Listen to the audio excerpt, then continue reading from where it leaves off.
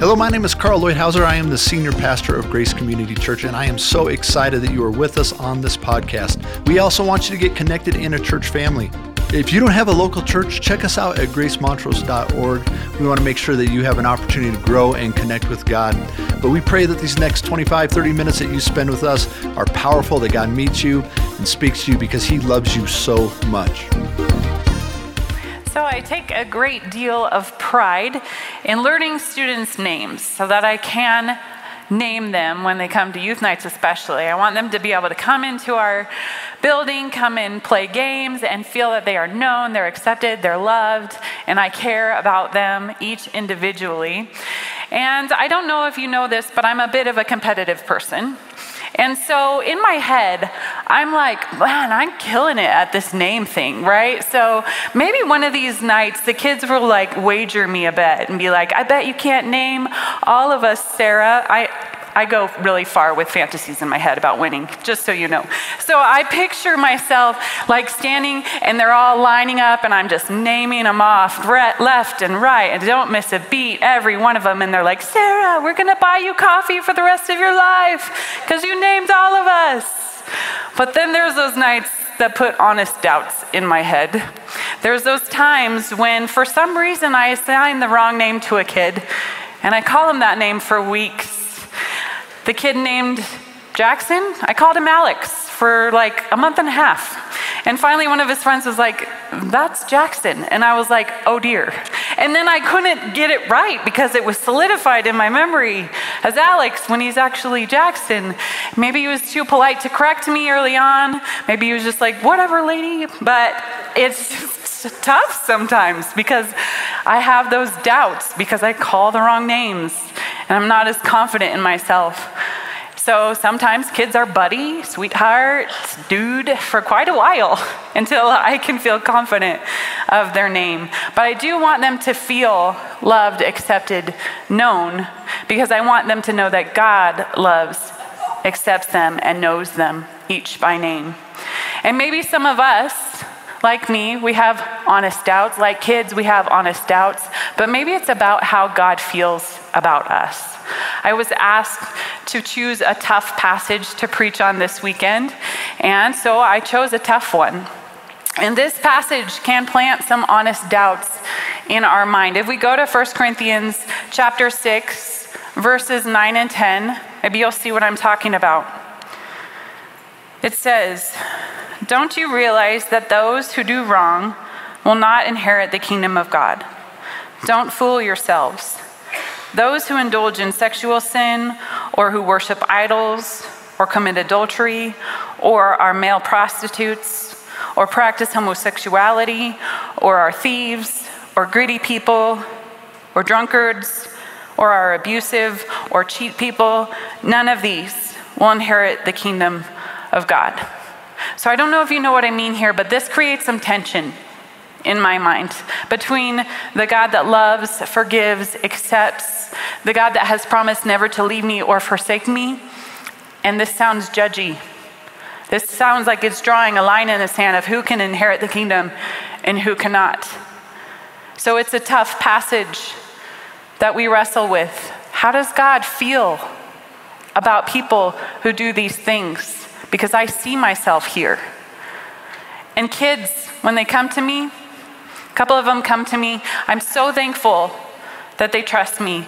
But they say this, Sarah, I've been told I'm going to hell because I have homosexual tendencies and thoughts.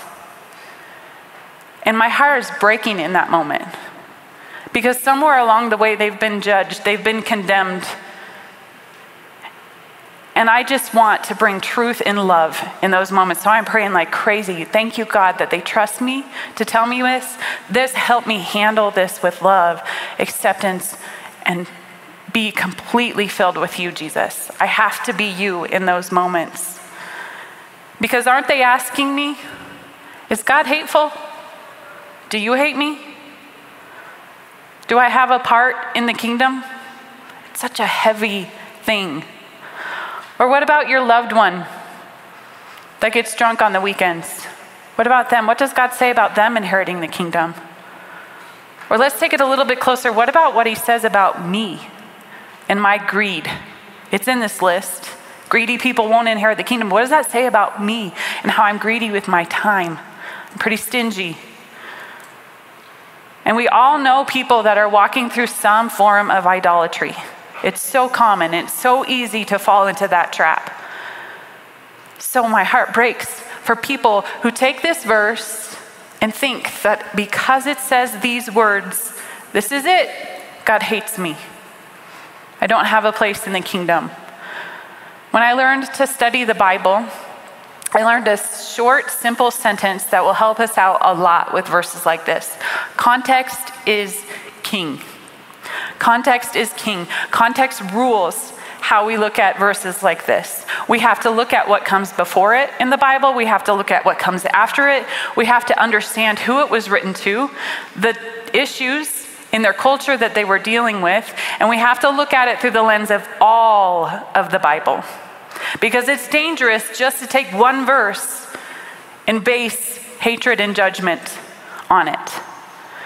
Because this verse, if we really look at it in the context of all of Scripture, it's talking about us who call Jesus as Lord and Savior. And none of us are exempt. None of us are exempt from the sins listed here. There's little things like cheating. I don't know if you know this, but Carl is also a very competitive person, our senior pastor. So we have this thing going where we like to compete. I am not above cheating to win when it comes to Carl. Just want you guys to know that. Some might call it cheating. I think it's a gray area when you suddenly come up with a competition on the spot and you don't tell the person that you're competing with that you're actually competing. But it's something that I've tried, and it usually helps me win. Like last week, we got to fly to Birmingham for a church leader conference. There was 7 of us, and we flew out of Grand Junction. So I took my car with a few of church leaders in it, and Carl drove his truck with a few church leaders in it. And I want you to know that I won. I beat him to the airport. And I made it clear to him as soon as he arrived. I was like, Carl, 20 minutes, I beat you. I got here first. He was like, what? Then we're in Dallas on our way to Birmingham, layover. We're on our way to our gate. I'm lugging a suitcase. He's got his backpack. We come to a flight of stairs. I don't know if you've been to Dallas Airport. Long, straight flight. There's stairs on the right, escalator on the left. And I have some junk in my trunk. Carl is training for a half marathon, so he takes the stairs. I'm going up the escalator, and suddenly I see an opportunity. I'm gaining on him. And as soon as I go to pass him, I pick up my suitcase and I sprint to the top. He wants me to tell you all that he won. He didn't win. I totally hit the top of the stairs before him. But in all seriousness, I'm being lighthearted about this, but in all seriousness, there are sins listed here that include all of us. And if we look at the context, we see that these Christians, that this letter, 1st and 2nd Corinthians, are written to, these Christians are living in a way that they are not distinguishable from the culture around them. They are using worldly practices. They're bringing each other to court, and they're suing each other under the authority of a worldly judge. They are not operating in the power that the Holy Spirit gives us as Christians to go according to His systems, His practices, His ability in us to overcome. It's like the other day when I was driving through town with Micah. He's 15, and we like to appreciate cool cars. We don't really know much about them, but we like the fast ones or the cool looking ones. So we were talking about this Corvette that we were right behind. It was a really sweet Corvette, but it was driving painfully slow. Like I said, I'm a competitive person. I don't like to drive slow. And we were just pointing out how if we were the one driving that car, we would be driving it like it was made to be driven, like fast, right? But I see this parallel between these Christians in Corinth, is the name of the city, and they're operating as if they don't know the power of the kingdom of heaven that is within them. And then I challenge all of us, are we really any better? Is there a difference that our culture sees between us and them? Between those followers of Jesus that are among them, do they know the difference? And when Jesus looks at my life and your life, does he see the difference that he wants to see? Next weekend, don't come to church. Serve the city. We're all wearing our shirts, so hopefully you know by now that next Saturday night, next Sunday morning, we're not having regular church services. We are going all out into our community to serve Jesus and prove that Jesus is full of love, acceptance, humility, and service. When we go out and we pick up trash, when we deliver cookies, we do yard work, I hope you know this is a great opportunity for us to show the world that yes, we are different. We're willing to serve. It's not an opportunity for you to skip church and go camping before school starts. I hope you know you can still register. The t-shirts are awesome. We have this army going out to serve and show that Jesus is beautiful in us. And yes, we are different. Because how can we expect anyone to want what God has for them if they don't feel loved, accepted, and known? How can they trust that God's ways are best if they don't feel safe with a Christian? Let's look further into this context. If you look in the chapter previous, we see 1 Corinthians 5:12. I'll just read it to you. It says this: "It isn't my responsibility to judge outsiders, but it certainly is your responsibility to judge those inside the church who are sinning." And so there you have it, church. That is the context of this verse. Those within the church who are sinning. And I want you to know that we take every sin listed here as sin. Yes, God says it is wrong. And he has the final say. He is the authority. If God says it's wrong, we say it's wrong. Anyone in leadership capacity here at Grace, whether volunteer or on staff, we expect that they are not living in a pattern of sin. And I also want you to know that if they are, we ask them to take a break, step down, all with the intent of restoring them back to wholeness in their capacity to serve Jesus here. But we take it seriously because God does. He has the final say. He is the authority. If he says it's wrong, we say it's wrong. We come along anyone who's trapped in it with the intent to bring them back. So if you are here and you are hearing condemnation, I want you to know that it's not from Jesus. It's not from him. He does not condemn you. Let's look at what Jesus does with a woman who's caught in sin. If you'll go with me to John, Gospel of John, chapter 8, verse 1. We see how Jesus responds. Jesus returned to the Mount of Olives, but early the next morning, he was back again at the temple. A crowd soon gathered, and he sat down and taught them. As he was speaking, the teachers of religious law and the Pharisees brought a woman who had been caught in the act of adultery. They put her in front of the crowd. "Teacher," they said to Jesus, "this woman was caught in the act of adultery. The law of Moses says to stone her. What do you say?" They were trying to trap him into saying something they could use against him, but Jesus stooped down and wrote in the dust with his finger. They kept demanding an answer, so he stood up again and said, "All right, but let the one who has never sinned throw the first stone." Then he stooped down again and wrote in the dust. When the accusers heard this, they slipped away one by one, beginning with the oldest, until only Jesus was left in the middle of the crowd with the woman. Then Jesus stood up again and said to the woman, "Where are your accusers? Didn't even one of them condemn you?" "No, Lord," she said. And Jesus said, "Neither do I. Go and sin no more." There's so much in this. So much in this. Jesus is so cool. I love talking about him. And I see myself in these religious leaders and teachers, these Pharisees. I see myself with a stone of condemnation in my hand that I have no right to be hanging on to. I have no right. If Jesus doesn't condemn her, why am I? Why am I judging? Why am I going around judging people? Like Arnie spoke about a few weeks ago. We have no right to judge. God is the judge. Remove the plank from your own eye.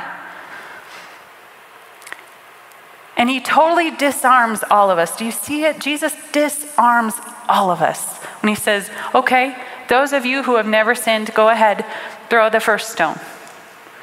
So I hope this morning that as we're here, we're figuratively dropping stones. We have no right to judge, no right to condemn. Jesus leads the way. And to those of us who are feeling trapped, if you're feeling stuck, ensnared in sin, you don't see a way out of the lifestyle that you've chosen, please see what Jesus does in this story. It's so, so beautiful. Because his posture here, even just his posture, is so loving and accepting. Did you see it? It jumped off the page at me. He's here. He's writing in the dirt. We don't know what he's writing. That doesn't matter. That's not what I'm getting at. Look at his posture of humility. They're coming at her with stones to kill her. And here he is. Until they make demands that he can't ignore anymore, he gets up. Okay, those of you who have never sinned, go ahead, throw the first stone. And it says from oldest to youngest, they turned around and walked away. Because I think that the older we are, the more we know. We've walked a lifetime of sin. And they all walk away. And after he said that, he got back down here. Notice his posture until every person with a stone in their hand left. He's here. Until the full threat of her safety is removed, he's here in humility, not towering over her, not condemning her. Even his posture is accepting, loving, non-threatening. Because until the threat of danger, judgment, condemnation is removed, until then, Jesus can't work. Do you know that? We have to get out of his way. Because this is between her and Jesus. So he waits. He waits until everybody is gone. And then, so beautiful, he addresses her with such kindness. Where are your accusers? And what she says after that question is the moment of her salvation, in my opinion. She says, no, Lord, capital L. No, Lord, no one is here. He's asking her, doesn't anybody condemn you? No, Lord. Because confessing with your mouth that Jesus is Lord makes him authority of your life. That is the moment of her salvation. It's so beautiful because everything has gotten out of her way so she can see Jesus who loves her and accepts her, knows her. It's incredible. And Jesus doesn't condemn her either. He says, neither do I. And then life change can happen. Go and sin no more. In the moment of our salvation, when we confess Jesus is Lord, we're saying, you have authority. And she trusts him enough to give it to him because he's humbly accepted her and shown her love and not condemnation. She's in the place in her life when she knows that what's best for her is to make Jesus her Lord.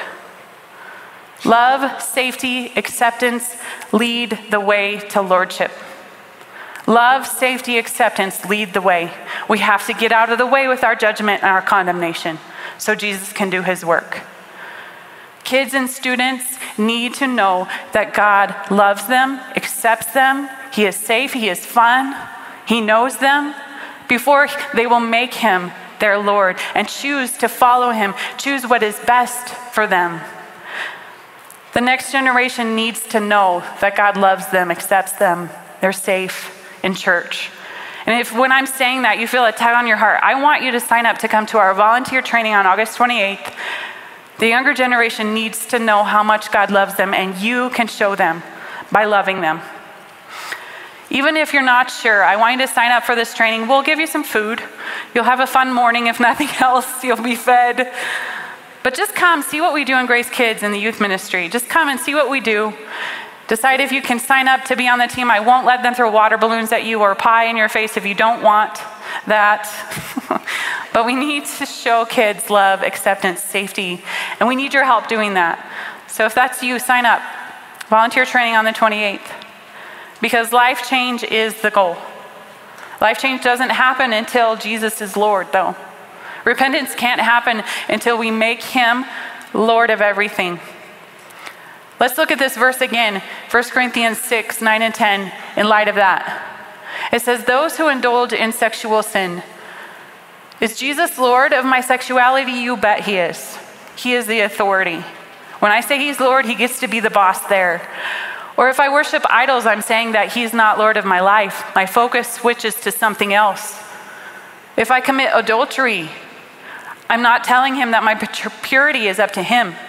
That's before I'm married and when I'm married. My purity is his. Male prostitution, I even see myself here in that my body and my career are his. Purity, body, career, all of it.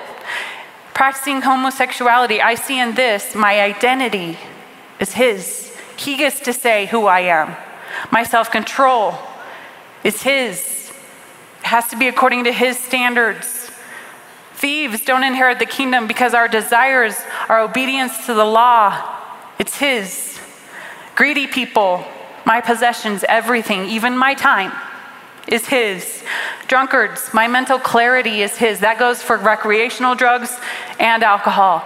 Clarity of mind, sober of mind, is according to his standards. If I'm abusive, I'm not saying that he is Lord of creation. He has to be Lord of how I treat other people and his beautiful creation. And if I cheat people to get ahead, I'm not letting my success be up to him. Do you see that none of us are exempt from anything in this list if we look at it through that lens? Because all of these things, he is Lord over. Every part of it. And the good news, keep reading, go to verse 11 in the same passage. Some of you were once like that. But you were cleansed, you were made holy, you were made right with God by calling on the name of the Lord Jesus Christ and by the Spirit of our God. Wow. Wow. Some of you were once like that this morning. Some of you will be like that again today, but repentance, life change is what this is getting at. He is Lord. We have to look different when we make him Lord because we are holy and set apart. And if we know who we are, and we know that he makes us holy, we'll respond by giving him everything, even our bodies. Look ahead, jump ahead to verse 19 of 1 Corinthians 6. Don't you realize that your body is a temple of the Holy Spirit who lives in you and was given to you by God? You do not belong to yourself. For God bought you with a high price, so you must honor God with your body. Even my body is not my own. Even your body is not your own. When you say Jesus is Lord, he is Lord of all. What are we doing with our bodies? He houses his Holy Spirit. He chooses to put it in us. It's such a privilege to carry the presence of God wherever we go. We have to be careful that we honor our bodies well because we are bought at a high price. Can you imagine? This is a picture of the boys from 2009. Look at them. Those are my little stinkers out looking for elk. They think they're so tough. I love this. Mike is on the right. He's 3 in this picture. He's now 15. And Josiah's on the left. He's 5 there, and he's now 17. I'm just like, wow, look at their sweet little faces. Oh, it kills me. They're so cute. About the time this picture was taken, when Micah was 3, he came down with a fever. And I couldn't get it down. I was pretty worried about him. I couldn't bring it down with Tylenol or ibuprofen. It just kept rising. So I called the doctor. And the doctor said to bring him in. So I brought him in. And he was just so miserable. He was so sick. He wasn't doing anything. He was almost just like asleep. He was so miserable. He couldn't move. He wouldn't even turn his head. And that's what really alarmed the doctor, because the doctor was like, Sarah, this doesn't look great. I need you to take Micah to the ER because this could be spinal meningitis. And I freaked out, of course. You parents know this moment. When you hear something about your precious baby that they might not be okay. And he said, you need to go to the ER and they'll do a spinal tap and we'll see what's going on. And I hear spinal tap, like, you don't mess with my son's spinal cord. Like, that is scary to me. And so in this moment, and I'm in the hospital and we're waiting to hear what the doctors have to say, and he hasn't done the test yet, but I'm just cradling him, my precious baby, praying. And in those moments, I would have moved heaven and earth if I could have, to make sure that my son was okay. He's okay, by the way. He had strep throat so bad, so swollen in his throat that he couldn't turn his head. He didn't want to. Poor little guy, but he was healed in just a couple of days. Praise God that a doctor thought to do the strep test before they did the spinal tap. And he's all right. But I tell you that story because I want you to think about the gravity of giving up a son. You were bought at a high price. God said that you were worth the price of his only son's life. I love my boys so much, both of them so much. I'm sorry, but I would never give them up for you. And I love them so much, but how much more does God the Father love his son? Because I'm earthly, I'm flesh. I have restrictions on my capacity to love. God doesn't. He loves his son so much more. And he said you were worth his life. And when we come to grips with that, what do we have but to say, you are Lord. You get to be the boss of my body, my soul, my actions, everything. You get to be in charge. Please remember this. If you don't remember anything else, please remember this. You are precious to God. So precious. He does not condemn you. He wants a relationship with you. He wants to be friends with you. He wants to be Lord because he knows what is best for you. He's selfish about your time. He's selfish about your focus because he wants what's best for you, and God's ways are best because he is Lord. And the power that we're given when we say, Jesus, you are in charge, he gives us power to overcome. He gives us power to walk in wholeness away from sin. We gotta tap into that. It's incredible, the power that we're given, because we're worth so much to him. Look again at verse 11 in 1 Corinthians 6. Some of you were once like that. Let's make it a past tense. Even if you stumble in it tomorrow, make it a past tense. Some of you were once like that. But you were cleansed, you were made holy as many times as you need. You were cleansed, you were made holy, you were made right with God by calling on the name of the Lord Jesus Christ and by the Spirit of our God. Just like the woman caught in adultery, when we get our judgment, condemnation out of the way, when we feel safe, we can trust Jesus to be our Lord, to be the authority on everything. We can call on his name in those moments when we start to stumble. Because Jesus, he asks us to go and sin no more. He doesn't belittle sin. He makes it possible for us to overcome it by the power of his blood when we call him Lord. So I want to give you an opportunity this morning to make him your Lord. So if you would all bow your heads and close your eyes, I'm going to lead us in a prayer. You can say this out loud. You can say it in your head. But I want you to know this is between you and Jesus. And I hope that everything is out of the way so that you can pray this prayer and mean it. Just repeat after me. Jesus, you are Lord. I am a sinner. Thank you for dying to make me worthy. Please forgive me for my sin. You have authority in my life. I can overcome my sin because of you. Please come inside and dwell in me, Holy Spirit, so I can be in heaven with you forever. Thank you, Jesus. And with your heads bowed and your eyes closed, if you've prayed that prayer, we want to give you a Bible. Would you raise your hand so we can see you? Praise God, thank you, Jesus. Raise your hand. We have a Bible and we have a book written by our senior pastor, Carl. Your first 30 days with Jesus. Keep your hand up high so they can see you. There's one in the back over here. Praise God, he is Lord. Keep your hand up. She's coming. Praise God, he is Lord. He's so worthy. Thank you, Jesus, for salvation. Thank you, we can overcome.